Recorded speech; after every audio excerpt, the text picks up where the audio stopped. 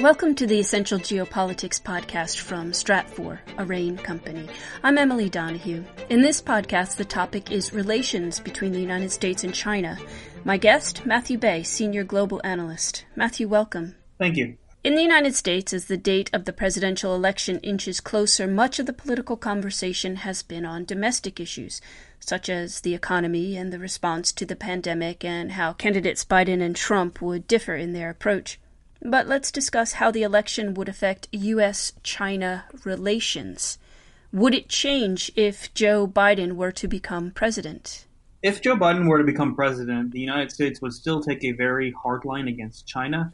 However, the way that a Biden administration would approach dealing with issues that the U.S. has concerns with about China would be fundamentally different from the way that the Trump administration has been doing that for the last 4 years. For example, the Trump administration has been very aggressive in doing things through unilateral action and not really trying to get as much of a significant, global alliance structure against China. While it has paid lip service to some of the global organizations around that, it's some unilateral efforts with its tariffs, for example, on China and the trade war. The U.S. is using its export controls to be very significant to go against the Chinese company Huawei. And the United States under President Trump has also been willing to accept more, domestic damage, like paying for tariffs, for example, in order to achieve its China's policies. A Biden administration would try to be much more multilateral in its initiatives, so it would definitely work much more closer with, say, Canada, the European Union, Taiwan, Japan, and South Korea when trying to implement various elements of their China strategy. Alternatively, what would a second Trump administration try to focus on? A second Trump administration would largely be focused on many of the similar issues that it was focused on this time around. For example, the current Phase 1 trade deal between the U.S. and China, it technically runs out at the end of next year. We would expect a Phase 2 negotiations or something like that to be something that the Trump administration prioritizes. But that prioritization would probably be focused on trying to get China to buy a lot more U.S. goods like the first one did. The Trump administration would also still go very heavily against China's tech sector to the point where we would start to see even more restrictions beyond Huawei when it comes to telecommunications and network and internet companies. We could see, for example, the U.S. expanding beyond Huawei to include Alibaba. We've already seen Tencent being targeted from that. We could see other Chinese device makers also be targeted. So we would expect more of the same, but a much more aggressive tone. The other thing to think about, though, is that Trump wouldn't necessarily be as encumbered to potential ramifications of self-inflicted wounds when it comes to a second term when he's conducting his policy, because you wouldn't have to worry about essentially 2024 elections. And this is something that could actually drive a wedge between the Republican Party and Trump over the course of the 4 years, particularly as the GOP starts to look at what the party really is going to be looking for post-Trump. Matthew, one of the things which was a self-inflicted wound was the way that agricultural tariffs backfired and ended up that the United States had to pay U.S. farmers so much money as a result. Would that be one of the self-inflicted wounds that you're talking about?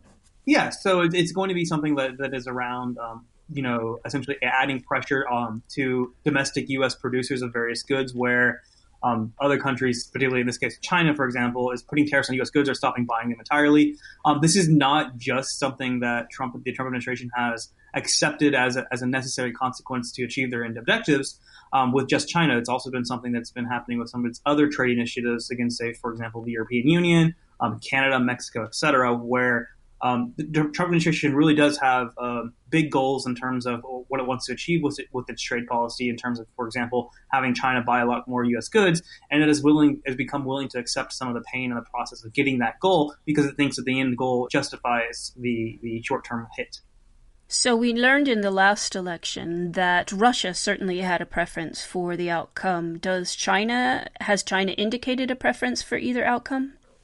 So there's been a lot of media speculation, and really the Trump administration has come out and flatly said at points that China does not want President Trump to win this election, and they would definitely prefer Biden. Now, there are probably elements of the Chinese government that would prefer both candidates. China really hasn't and wouldn't really make an official statement about which one they would prefer. A Trump administration would have its own drawbacks for China. It would mean that the U.S. would be more aggressive on trade issues, putting more tariffs on Chinese goods. That hurts the Chinese economy in the short term. the administration would probably be a little bit more aggressive against Chinese companies. So that also hurts them in the short term. But the Trump administration has, its unilateral efforts and its skepticism towards global organizations has not really has been something that's beneficial to China. For example, the challenging relationship now between South Korea and Japan over specific issues relating to trade and technology is something that China can take advantage of. A Biden administration would present different challenges. While in the short term, they wouldn't necessarily see the same amount of trade pressure from the United States in terms of tariffs. The Biden administration might be more effective in building a global campaign against China that could include more significant measures around export controls that are at the multilateral level. So really, there are, I guess, benefits to China from both candidates and also drawbacks to both candidates. Thank you, Matthew. Thank you. Matthew Bay is Senior Global Analyst for Stratfor, a RANE company.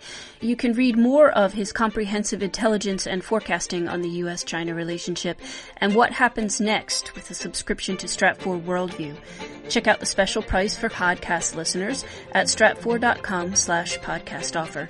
That's all one word, stratfor.com/podcast offer. I'm Emily Donahue. Thanks for listening.